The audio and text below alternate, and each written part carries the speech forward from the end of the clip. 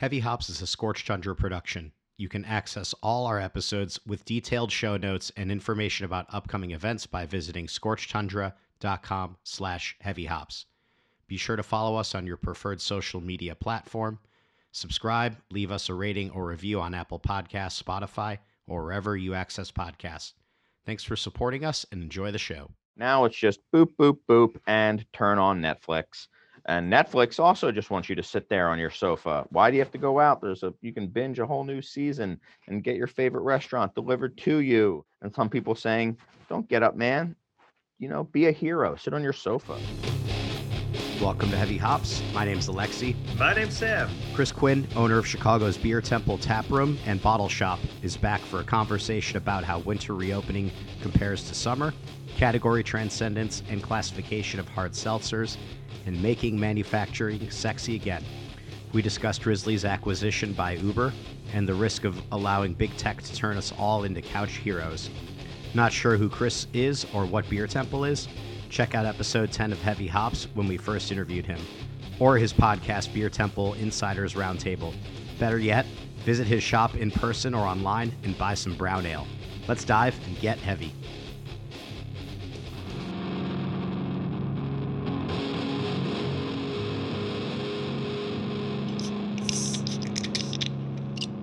Welcome back to Heavy Hops. Thanks for having me. Thanks for having me on. I appreciate it. It was fun last time. Some time has passed since then. It was the summer, and now you've got some your retail space is open, as it has been the whole time, and your tap room has opened recently at a limited capacity. Have things changed a little bit as far as from this reopening to the previous one? Yeah. Well, I think we were a little more. Well, the second time you do it, I think you're a little more confident in what you have to do. You're also a little bit more jaded that, it could always just kind of revert again and there's nothing you can do.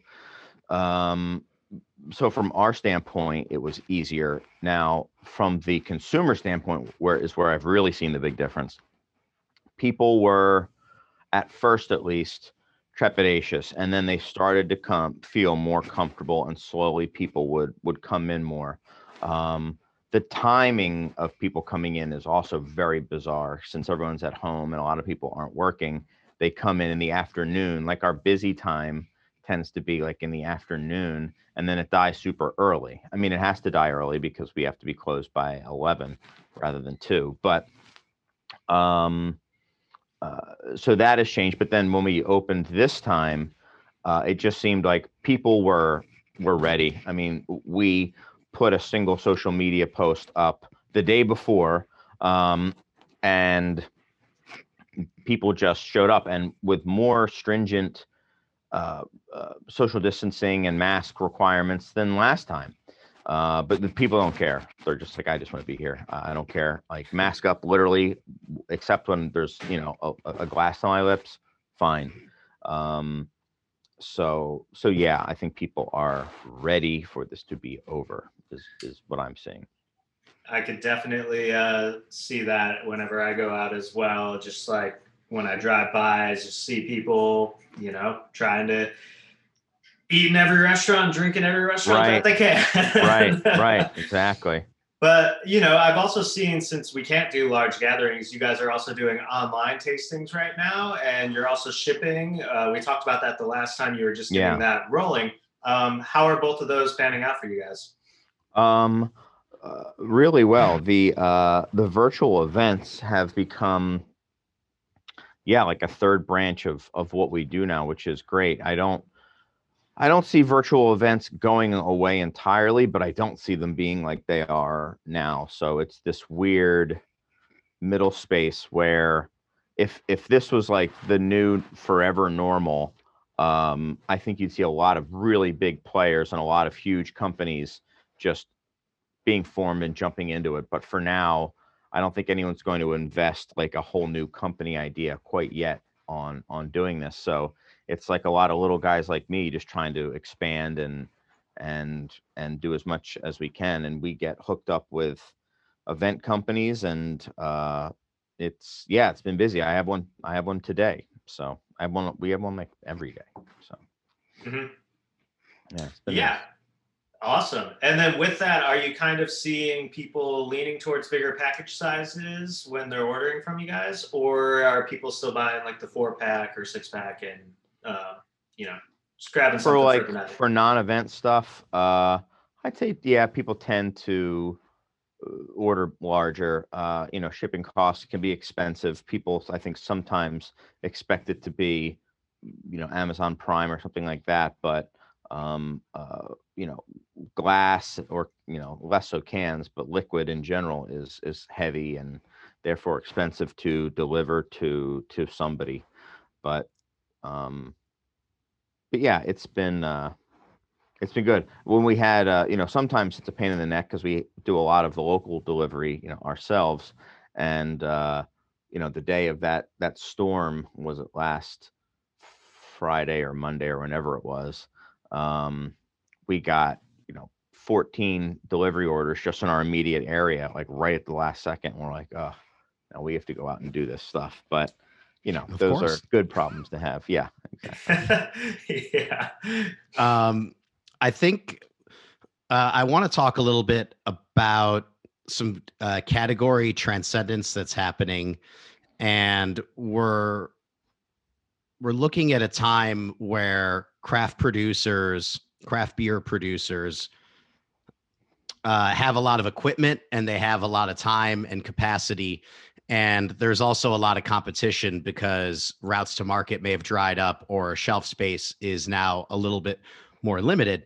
And so with on-premise opening up again slowly, at least in the case of Illinois, whether it's 25%, it's still more than zero and people will be taking advantage of it. So I think within that, we've heard a lot of conversations from craft brewers about, oh, we're going to start making sodas, or we're going to start making things that, and we're already seeing in the beer space itself, people making products that resemble CPGs or resemble other things that are in the world.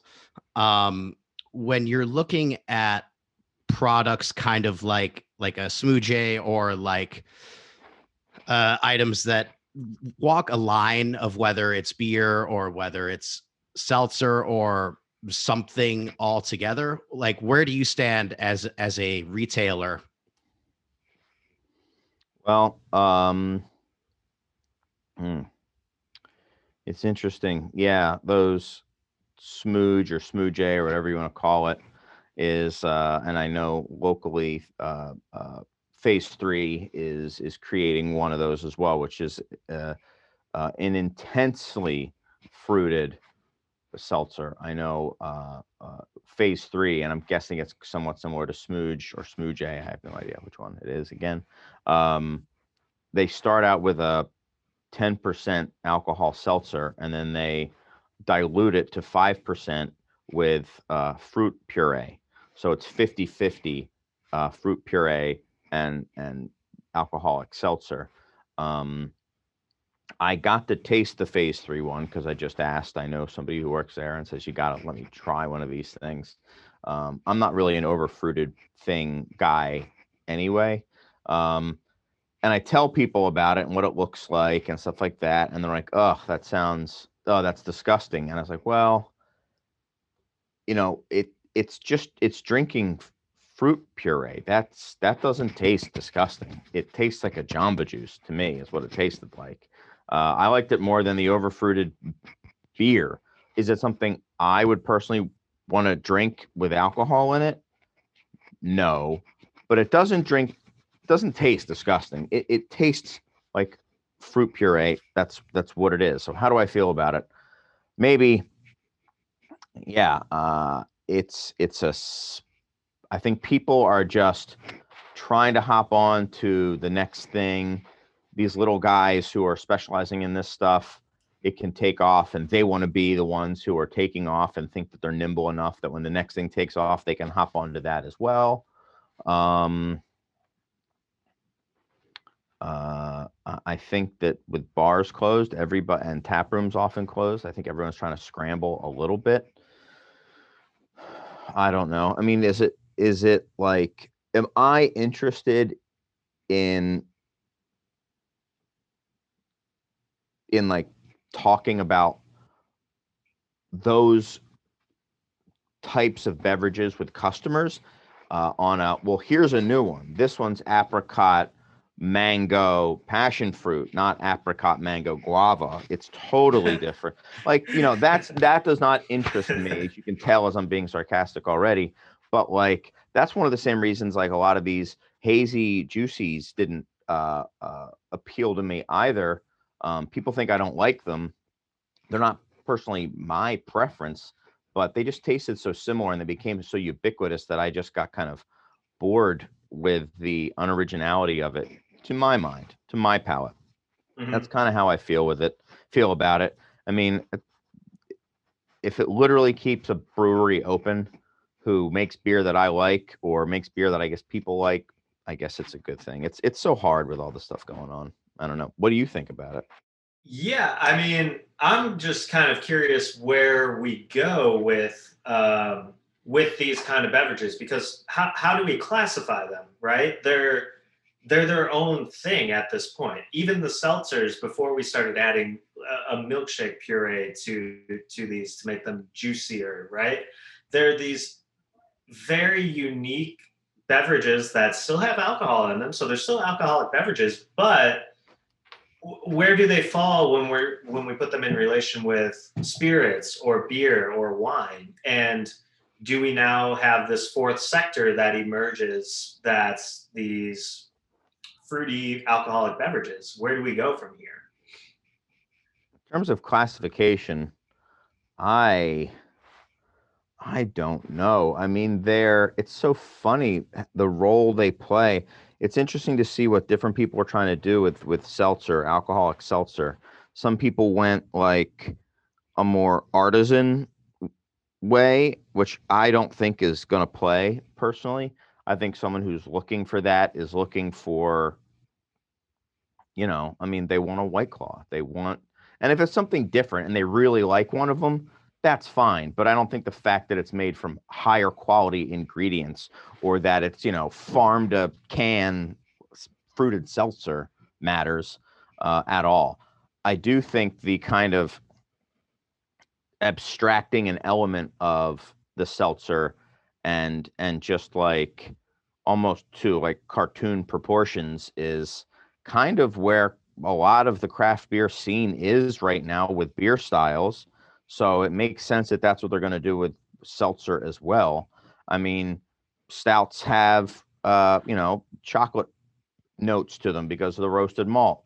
Well, let's dump Hershey syrup into it. Let's make a sundae out of it. Let's put vanilla in there and toffee and maple and, wet nuts in it and, make it a sundae. So I guess from the philosophy standpoint, that makes sense. Is it craft seltzer? No, it's not craft seltzer. There's nothing to me craft about it. It's fruit puree. Mm-hmm. Just dumped Yeah, into seltzer. Exactly. You bring up a good point about where beer has kind of come from. And there's always been a little bit of an edge of this within it. I think of like Southern Tier's creme brulee as an example of that. Like, here's a beer that is, It is this thing that you've had it, or at least you're aware of it, and it tastes exactly like that. And I remember going to bars that would serve it with ice cream, because a half barrel from Southern Tier would be a reasonable price. You throw some ice cream in it and people would freak out. And this was like right at the beginning of the extreme beer era, right? So if we think of that as like 2007, 2008, 2009, like Dogfish had your boys Worldwide Stout, like that era of extreme beer, then there's a history of this in a certain way. And it's driven by curiosity and intrigue, which is people's starting point with craft beer in general, is that they're curious to try new flavors or try new expressions. And so for a new category like seltzer to come in and to play with the same trajectory, it makes a lot of sense, especially if people that are like producing it are brewers in some way. Maybe Mark Anthony is not a brewer, but they're certainly a leader in the category, not on the extreme sense, but they've absolutely cornered the market as far as here is your standard issue thing. And I think it's going to be impossible for people to claw out market share from them with No pun a intended. $18.99 four pack. That's a tall order to ask for, regardless of how great your ingredients may be, or if there's something unique of the process. I don't know if the people that are consuming that stuff really care about those uh, those points in particular as much as someone who's interested in a Vienna lager. Right. So I don't know if you guys, we might have even talked about it last time. I mean, we pretty much talked about everything. The concept of, they call it the long tail, which is, if you can imagine a chart of the number of breweries by barrelage, and it's not just a brewing thing; it's any kind of market thing. And you've got the biggest ones all the way to one side, and then there's more that are kind of on at a little bit smaller, and there's more breweries the smaller you get, and they're calling it now, with 8,000 breweries, the long tail, a super long tail that just make this many barrels compared to the giant guys. And that's where I really think craft beer has come, where the at first craft beer was its own thing. We were trying to be our own tail, but we've just been enveloped, I think. And that's why I think the big guys, in a sense, have won, because now we're fighting over the scraps. Now, that's still a lot of people who are drinking beer relative to who used to be. I see that happening in seltzer to a similar extent. I know White Claw is feeling some heat. How could they not? There are now 100 seltzer breweries, where there was one before. There was essentially Truly. They're still dominating. Truly is doing phenomenal. So the top two are still the top two. It doesn't look like that's really going to change. And just more and more are being added. And I think you'll probably, with Bud Light Seltzer, Corona Seltzer, huge guys coming into that market, maybe there's a craft seltzer play, or this is more, though, like with the smooch, it's like a subcategory. Nobody who wants a White Claw is expecting a smooch, and if they get it and like it, it's a happenstance. It's not, they might be like, this is amazing, but it's not what they're looking for. And especially with seltzer being like a calorie conscious thing, I mean, that just detonates that whole concept of it being kind of low cal. Yeah, I think I've wandered off a little bit, but I don't know. I don't know what we call these. I don't know what we call this. What do we call it? I mean, small producer seltzer. I don't know. Who knows?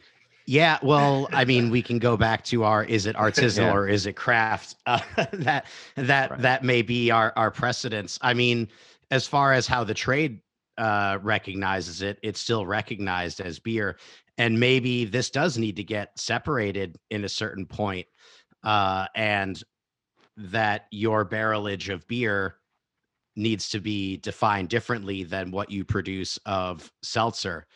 And that's an interesting question to kind of think about, is where does that get divided, and what are people going to do to keep people in consuming beer? And I think that if that division occurs, then it's going to be very interesting to see what mechanisms brewers do to keep people in the category. And I think that's keeping people in the category. Is that keeping people in the category? I think is a question worth asking. Is that a beer drinker? I don't know. I don't think a seltzer drinker is a beer drinker. I'm not saying that is bad at all, and I don't think leaving the category is necessarily a bad thing either. I over the weekend, Super Bowl weekend, I drank beer on Friday and Sunday, but Saturday I drank, wine and then had some whiskey at the end of the day. So it was, I don't usually, go at it 3 days in a row, but whatever. But I think that's okay. But I don't know. To me, I think it's more of like a viability of those businesses rather than of the category. Because yeah, I mean the little guys are all. It seems like most of them are all craft brewers who are pivoting, to use the term of 2020, which I hope goes away in 2021. And yeah, who. I don't know. It's almost like they're becoming. Here's the thing. I think it is they're becoming beverage companies. They're not breweries. They are beverage companies.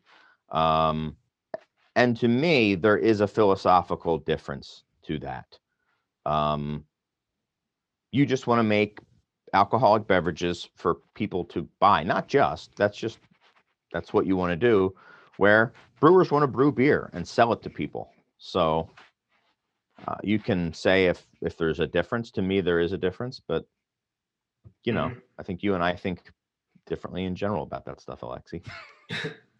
I mean, I definitely agree with you. Once these companies start producing more than just beer, they do become a beverage company. And then how do you justify calling yourself a brewer when, maybe 6 days out of the week, you're actually brewing hard seltzer because that is your main category that you're selling now because that is your popular product. Are you still a brewer at that point? No. Will that happen? I wonder. I mean, I don't know if seltzer is going to be is going to outgrow anybody's beer production. I just don't know if I see that happening. I mean, I just thinking of the people locally making seltzer who are breweries, I couldn't imagine any of those pivoting so much that they become only seltzer companies. But I don't know. It is so funny that it runs so counter to the other side of things, which is like NA is going to be huge. Health and wellness is huge. Everyone's into, healthier stuff, lower alcohol, no alcohol, lower calorie. And then these things are quite the opposite. I don't even how much could drinking pure fruit puree? I mean, that's got to be incredibly. That's why I compared to Jamba Juice, because people used to think they were drinking something good, and then the calorie counts came out on those things, and you realize they're 800 calories per shake or something like that. Mm-hmm. So. I think maybe we need to make the term manufacturer sexy again. Right. Because that's really what it is, right? That is right. What your license is, that you're a manufacturer. And maybe we've put so much onus on this idea of a brewer and we've romanticized it so much that we can strip some of that back. And then we accommodate for the idea of it being a beverage company, because in reality, you can make a lot of things with that equipment, right? Is you can use the bottling line to make, I don't think Coca-Cola is going to go to Spiteful and use their bottling line or their canning line, but that happens in other countries where there may not be a ton of manufacturing and there's one line that everyone uses for wine or for soda pop and things like that. So I think that this like craft seltzer thing becomes on this extreme end is a part of a stream of premiumization that we've seen and that's where THC water comes in, as far as I'm concerned. And CBD water is a part of that in a certain way too, is that the audience isn't enormous for it. It's just that people kind of have money for it if they're middle income or higher income, because they're not spending it on vacation, or maybe they're buying GameStop and getting a couple $100 extra than they thought. Right. Sure. Yeah. Or, you can always count on me to be the pessimist, or maybe they no longer can afford vacations, but one thing they can do, God darn it, is to buy the slightly nicer 6-pack of beer. It could be either, it could be both. This premiumization, I mean, maybe making manufacturing sexy again yeah, I mean, maybe it's just the pendulum swinging back and forth. And, we were at, the Wonder Bread era where like these giant breweries and this monolith of beer manufacturing needed something to kind of spring up and be a little bit more artisan or hands-on, if still very much manufacturing. And the early U.S. craft brewers, I think a lot of them were, small manufacturers for sure, and thought of themselves that way. Not necessarily in the same vein as like some of the old Belgian brewers or something like that, which, I mean, those guys I would say are definitely manufacturing, but they're much more artisanal. And then I think craft beer in the US has gone down that, I mean, is everything an artisan ale now? That became, if there was a couple of years, maybe 5 years ago, where every brewery that opened up all of a sudden, instead of becoming beer co, became artisan ales, and I think we've reached now the point of the, $300 hand carved wooden spoon on Etsy. I think it's like it's time for it to come back a little bit, because, I like the idea of manufacturing being sexy. I hope it happens. Mm-hmm. Well, there's nothing sexier than fût puree in a can, right? Yeah. But like, I guess I'm looking at this from the context, like a broader context of these products are emerging in a time where there aren't really bars for people to go out to. And so they're emerging in a climate where people experiment with beer by going to a bar and doing samples, right? And they can't do that. So all of a sudden these breweries are noticing, fuck, we can't sell as much beer, not only just because bars aren't open, but people just aren't going to drink it. They're not going to go out and buy a six-pack that they have never tried before. What do people like? Well, they still like alcohol and they like fruit. Fuck it, throw it in a can. Is this a product of just the time? And when we open restaurants again, are we going to see a pivot back to breweries focusing on beer again? And I think the answer is no. I don't think so. I think it's giving people what they want. And I think it's kind of chasing trends rather than putting your I don't know, creating the best product you can and trying to draw people into it. I think that is, for a lot of breweries, has become kind of a fundamental difference in philosophy, as maybe they feel the heat's on a little bit more than it used to be. I don't know. I'm guessing early days of craft, it was hard to get people to even drink your stuff or think that your stuff was considered beer, but who knows? I wasn't really actively drinking beer way back then, but I don't know. I think it's a lot of, I think social media has a lot to do with it. I think we talked about this last time. I think people are just so fast to see what the newest thing is and wanting to replicate it. I just know from talking to people, and I'm not going to name names, but a lot of these hyped breweries, certainly on the Midwest scale, and I think nationally, these small hype breweries that have the trade bait, they have the stuff that everybody wants, they are watching all the other guys in that same space so closely. And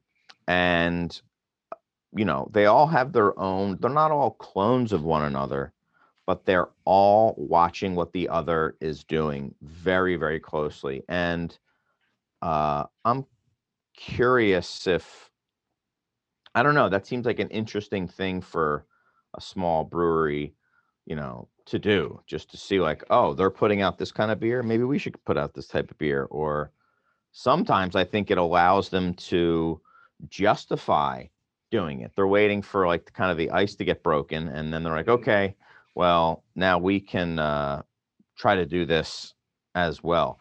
I think it started with a lot of like, well, and it when it's tap room, they just do that stuff as well. I mean, how many slushy machines did you see at breweries? Like, it seemed like the tap room is the space for experimentation, right? Exactly. Yeah. AKA, you realize you can take a beer, dilute it with fruit to half strength, and charge 50% more for it. And I know breweries who are buying slushy machines and paying for it in the first weekend they owned it, and just being like, yeah, we're going to keep making these slushies. They're so popular. And yeah, we like to make money. So I don't know if there's necessarily a problem with that, but No, that's interesting. And I mean, when we look at Randling as well as something that is a little bit like what we're talking about, there's so much precedence for flavors of finished goods being changed and then represented to someone. I think that if we're talking about uh, our sexy manufacturers producing more than just beer and getting into seltzers or getting into NA and beginning to utilize their equipment, there's going to need to be buy-in from the on-premise in order for this to work, because the dynamic that you pointed out, Chris, of someone seeing something that someone else is doing and then emulating it or putting their own twist on it, and the aggregate force of that at this point is going to mean that there's going to be tons of product in the market that someone's going to need to buy, and on premise needs to be a part of that in some equation.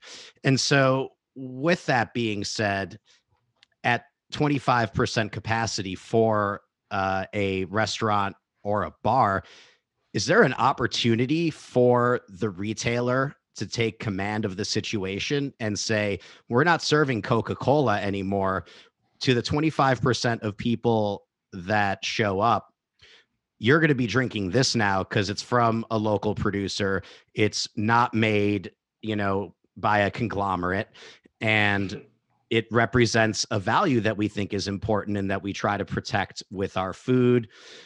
And at the same time, they're making a concession by saying, oh, we don't need that, $40 bag and box. They're trading it for potentially a $40 case of CBD soda, right? The stuff isn't necessarily cheap.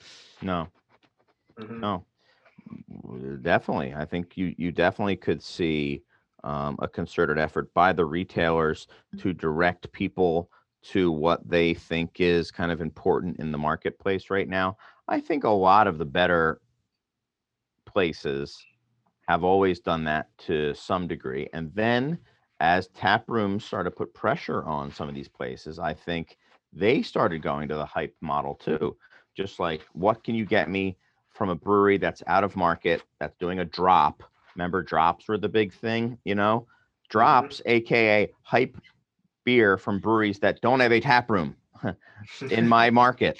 Is that way I thought of it. I was like, oh, yeah, this is just like hype you can't get at a tap room, because the tap rooms keep their hype, or often do. Often, nothing is an absolute.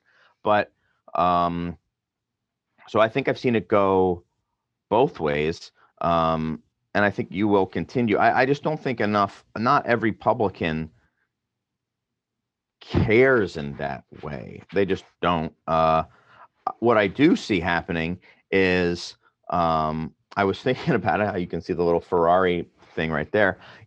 If there's like a crash or an accident or something in F1, and they do it in NASCAR too, I believe. The whole field is like stretched out. You got the leader up here and the other guy's lap behind, and they bunch them all together behind the safety car, and then the green light goes on, and it's just like boom. I think all these breweries are bunched behind the safety car right now, and it's going to be harder for them to just go local, because I think some of the big guys, big being relative, so they don't only need to be Budweiser big. Anyone who can flex their muscles is going to see all these open tap handles and be like, we need to get draft going again.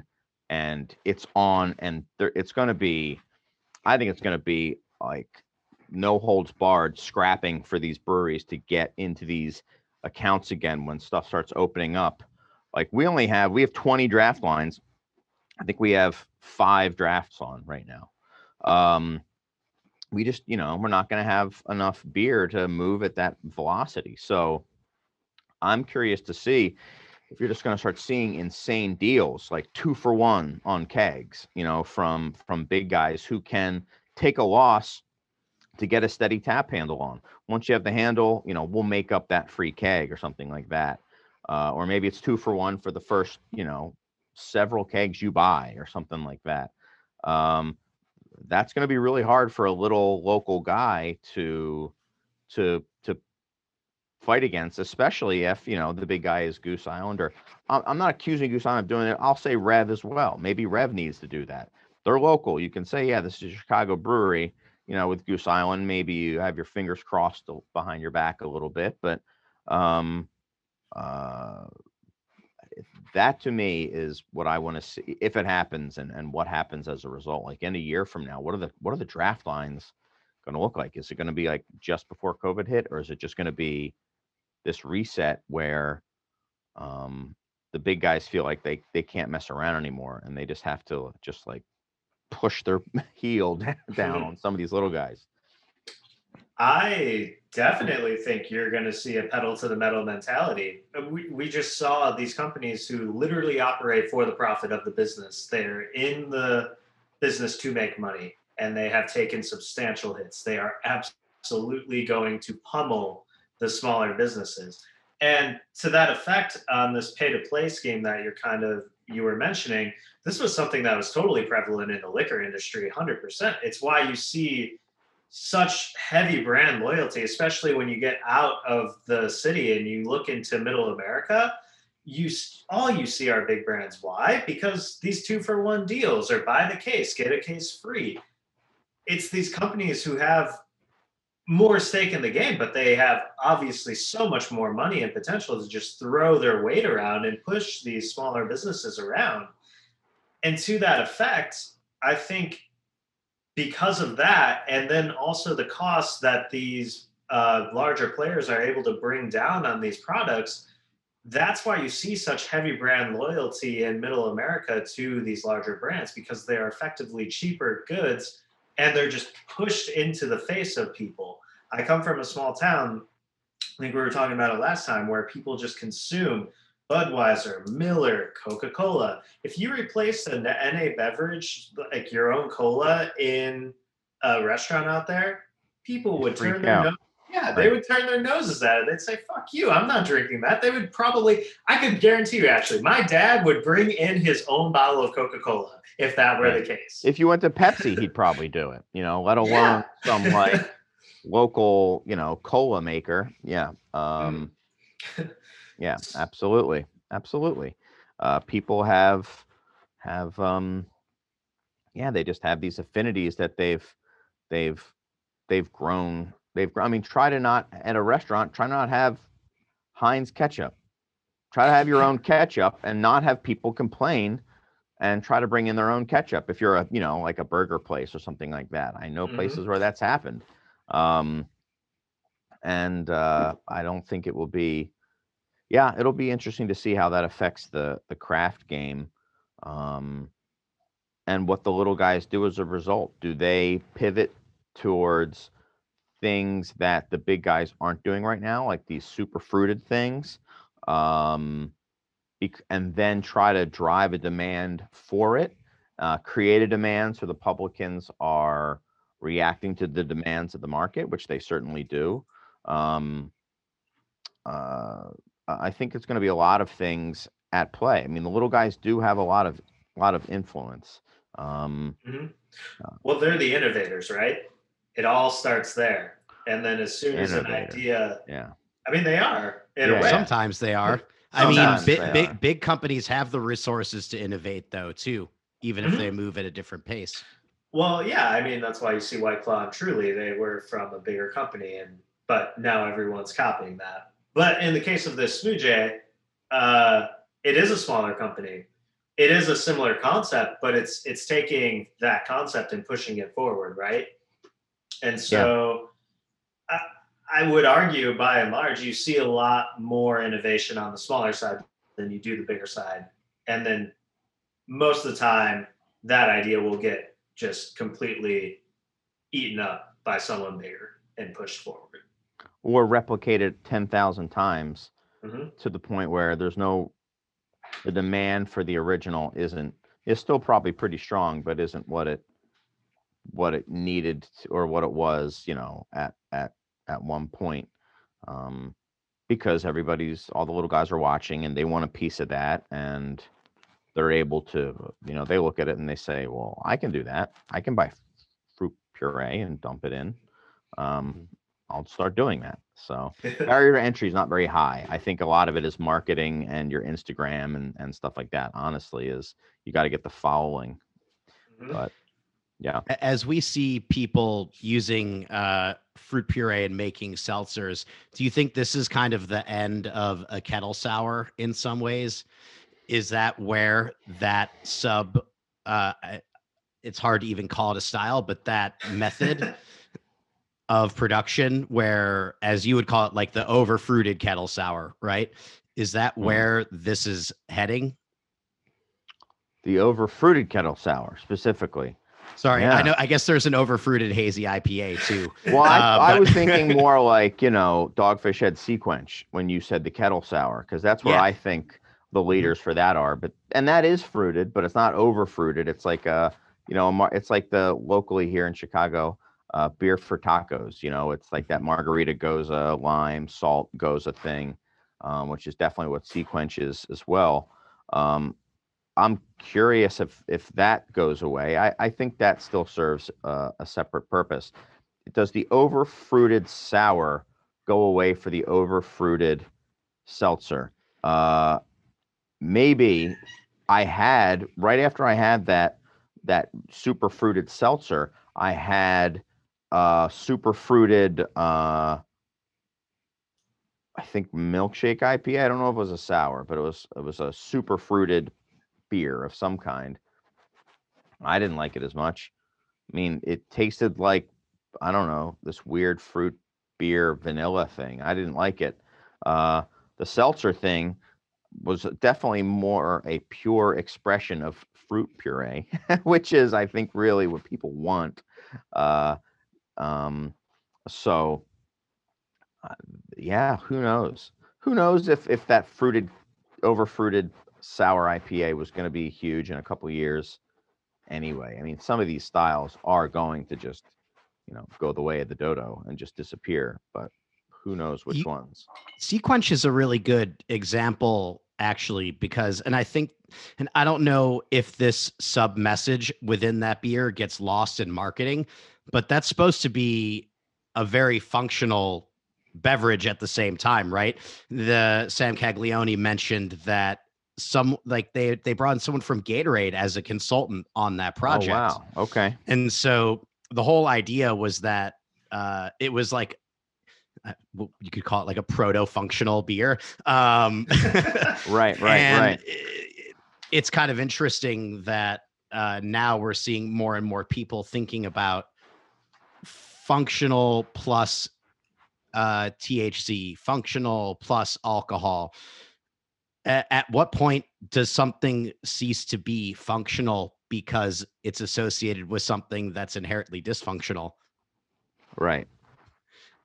Yeah. Man, I don't know. And at that point, yeah, I don't know. I saw, on the Super Bowl yesterday, I thought one of the brands that I think gets it is Mick Ultra. They've been killing it. That category is dying except for them. They kind of created a new category with this, health conscious beer thing, and I forget exactly what it was, but it's kind of what I've been saying that I think breweries should use as their marketing, which was the concept of I forget the exact words on this Mick Ultra commercial from yesterday, but it was essentially like, this is why you work out. This is why you treat yourself so healthy, is so you can do things like this, like have a beer, something like that, so you can treat yourself, so to speak. Maybe that's what'll happen. I mean, if everything needs to be functional from a health standpoint before it goes into your body,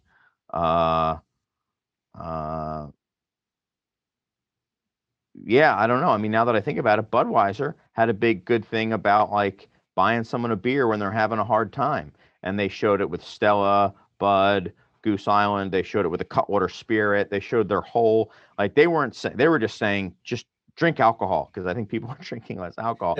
So it's just like everyone who's having like a shitty day. Guy got canned from his uh, uh, job, and he's carrying his box out, and a woman takes his other box and is like, "Let me buy you a beer," and he's like, "Okay." A guy, the snow plow as he's trying to dig out his car just covers him in slush, and somebody sees him from in the restaurant and was like, "Let me buy you a beer, man." So maybe that becomes functional. Being friendly and social becomes a functional thing to do, and this is a nice social lubricant, which it is. Maybe that's where it goes. I would hate to live in a world where you can't do anything unless it has a direct physical benefit for you. That just seems like hell to me. But and I know people like that, and they seem happy. They're probably happier than me. Maybe I'm the wrong. But it's like I literally only eat what is the most healthy for me, and that makes me feel good. And then I exercise and make sure I'm sleeping and on the proper schedules and this and that. And I'm thinking, like, to what end? You never indulge. So I don't know. That's way, way, way above my pay grade. So I'll let you do that one. I don't know. I think, the purpose of beer is, it's a casual thing that we enjoy either with a meal or with friends. And I think our health conscious society now has recognized, oh, fuck, if you drink too much beer, it's laden with sugar and calories, you're going to get fat. Here's a solution 5% alcohol seltzer beverage, 100 calories. Still get drunk, still can have it with the meal. It serves a very similar function, but guess what? It's healthy now. And is it healthier?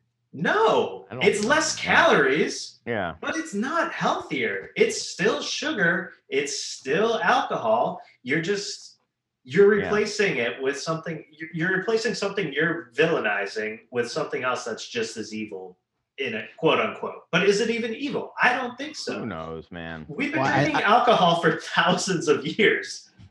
And I think it's what, like, we're seeing this type of stratification a little bit in IRI and Nielsen data too, of people going for more alcoholic items. Higher alcohol sells a lot, and then lower alcohol sells a lot too. That's just where it's at, is that you almost can't make a bold philosophical statement about it. It's just like people doing people shit. Like some people want to get fucked up sometimes, you drink something heavier in alcohol because that's what's going to do it. You want to be healthy, you're going to do that. I feel like it's almost hard to make pontificational assertions about it all. Yeah, and I think that now people, people still are getting messed up. I mean, young kids, I think alcohol is down with younger people, but they're smoking a ton of weed and they're popping a shitload of pills. So it's like they're just getting messed up in a different way. And I tend to be with you, Alexi. I mean, people have been drinking alcohol for thousands and thousands and thousands of years. So I don't think it's going anywhere. I don't think, weed, I don't think getting messed up generally, drugs aren't going anywhere either. I mean, they're here.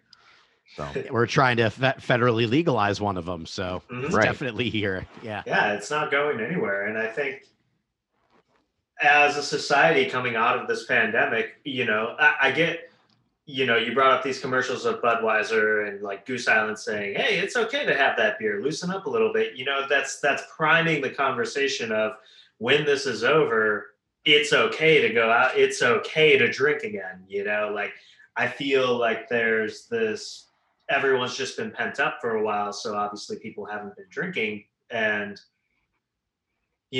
I could see concern on these companies that literally make a profit on people drinking alcohol. Like, can you even imagine the the studies that they're doing, I would imagine, of like, are people like, agoraphobia, I'm sure, is just going to be through the roof. I just think people are going to have low level anxiety about being around other people for a while. I think these are huge, huge issues that go well beyond beer sales. But like you said, it's going to be very interesting to see what happens as you come out of a come out of a pandemic. How long it'll take, what's going to stick around, what isn't. Because also remember, there are a ton of incredibly funded tech companies that are glorifying not doing anything. I mean, look at like DoorDash or Grubhub or one of them. I forget what it was. Now they've all kind of pivoted to like save your local company, and we can go into how good DoorDash and Uber Eats is for local restaurants. A lot of them are not fans of them. I would say most of the ones I know. But anyway, they're kind of pivoting that way. But before that, it was like you're sitting on your sofa and you have to go all the way to that restaurant to pick up your food. Now it's just boop, boop, boop, and turn on Netflix. And Netflix also just wants you to sit there on your sofa. Why do you have to go out? You can binge a whole new season and get your favorite restaurant delivered to you. So that's going to be marketed hard to not change that, because those companies have made a lot of money during the pandemic, and they're going to want to get everybody to keep sitting on their sofa and not getting up. So like, I don't think that should be underestimated either. It's not just going to be society, it's going to be capitalism trying to get people to, it's going to be competing people. Some people saying get up, and some people saying don't get up, man. Be a hero. Sit on your sofa. That's a new term too. It's that. I love that. I don't want to go there. I'll get myself in trouble. Sofa hero. Yeah. Sofa hero. That's good. We'll get Doug Valicki. We'll get him on that one. Sofa hero. That is interesting, and I think that these large tech companies have had a lot of time to solidify that behavior with people too. And it's such an easy behavior to get people to continue to exhibit. And on top of that, you can frame it within a health idea too, a very real health idea. So it's challenging in a lot of ways, and I think we can kind of bridge this into Uber and Drizzly and all that stuff. Is now, if I do go out, say I go to Beer Temple and I want to take my Uber, I'm a lazy fuck today, so I'm going to take it my 5 blocks the way home. There may be an alcohol package sitting next to me in my in my ride as well. How do you see this kind of impacting the retail world? Huge. Not just because everything is going to be app delivery based. I think that's true. But my big thing now is Drizzly, and a lot of these other companies, they pay, you can pay for search results on Drizzly, so again, the big guys putting their muscle into it. I mean, there's a reason that like Lagunitas IPA or Goose Island IPA or whatever big IPA you're looking for shows up at the top. And those guys know exactly the average number of items scrolled past, and that the higher you are, and then they can say, well, it's the highest selling too. It's like, well, yeah, it's the highest selling because you promote it all the time as the top product. And if I were AB, or, I keep picking on them, but let's say Lagunitas, because I don't want to make it an AB thing. It's just what everyone goes to the biggest. But if I were them, I would say, I don't even want to be on the beer page. I want to be on, the if I was like Instacart or something like that, be like, I was often bought with. So don't even look at all those options. Just be like, people buy this because they think it pairs well with this beer. Oh, that was on my list. I'll get that beer too. And I'll get my spaghetti because this is the beer that goes with spaghetti. says the advertiser. I mean, that's what I would do. I would be like, keep them off the beer page. There's way too many options there.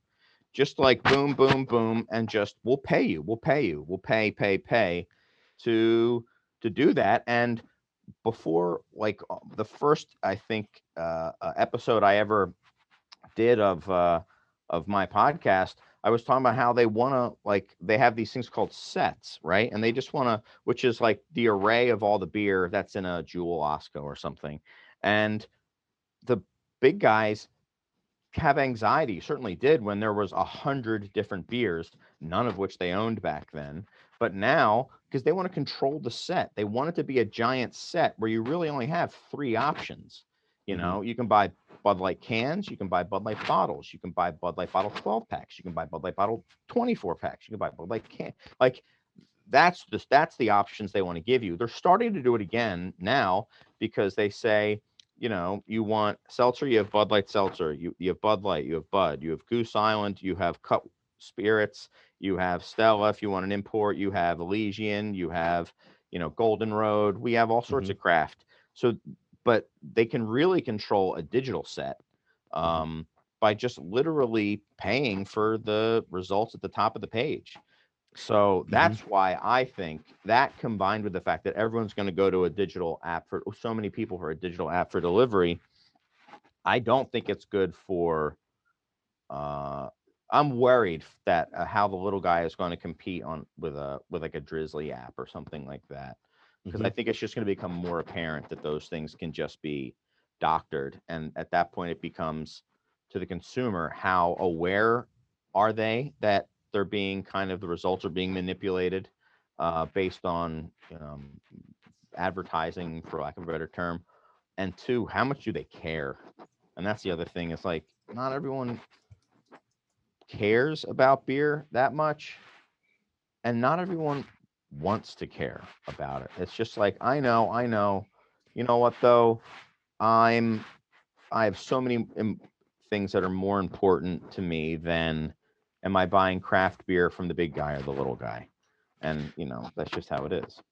I think that as a continuation with part of your thought too, this isn't just the part of this information technology and how technology affects buying decisions isn't just from the retailer to the consumer. It can also happen between the wholesaler and the retailer too. If you look at online purchasing that occurs in the retail space from the wholesaler, I remember using a technology called Beerline as a buyer, and we can demonize Reyes instead of AB for a second if we want here. Sure. And so, let it rip. So they had an online platform that I, as a buyer, would use to buy kegs and bottles and things like that for my restaurant. I order it. It comes with my delivery in the absence of calling my rep on a Sunday. So the thing is with that is that it's a free advertising platform for the suppliers, right? And it depends on how you kind of divvy that up. I would imagine that an enterprising organization would factor in advertising spends and things like that as a part of the visibility. And so that's another channel where a large supplier can control the demand, essentially, is through the wholesale channel. I think that we have to, like, where does regulation come into this conversation as far as going back to the retailer consumer side with technology? Where do you imagine any regulation coming in with this, Chris? With what specifically? With the technology? Like advertising, using your platform as advertising. Is there a way to regulate it? I don't think there's going to be any. I mean, these digital platforms are very well funded.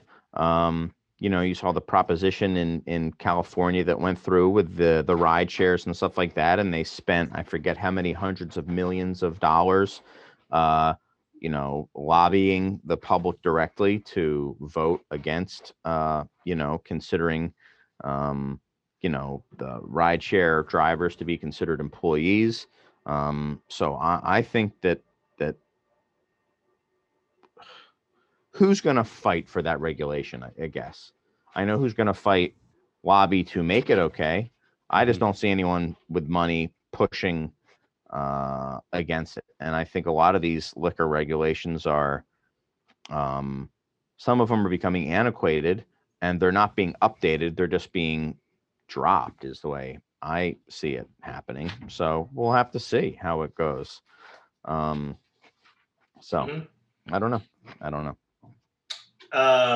I think I can tie this actually really nicely is, with all that, you're going to see the 3-tier system evaporate.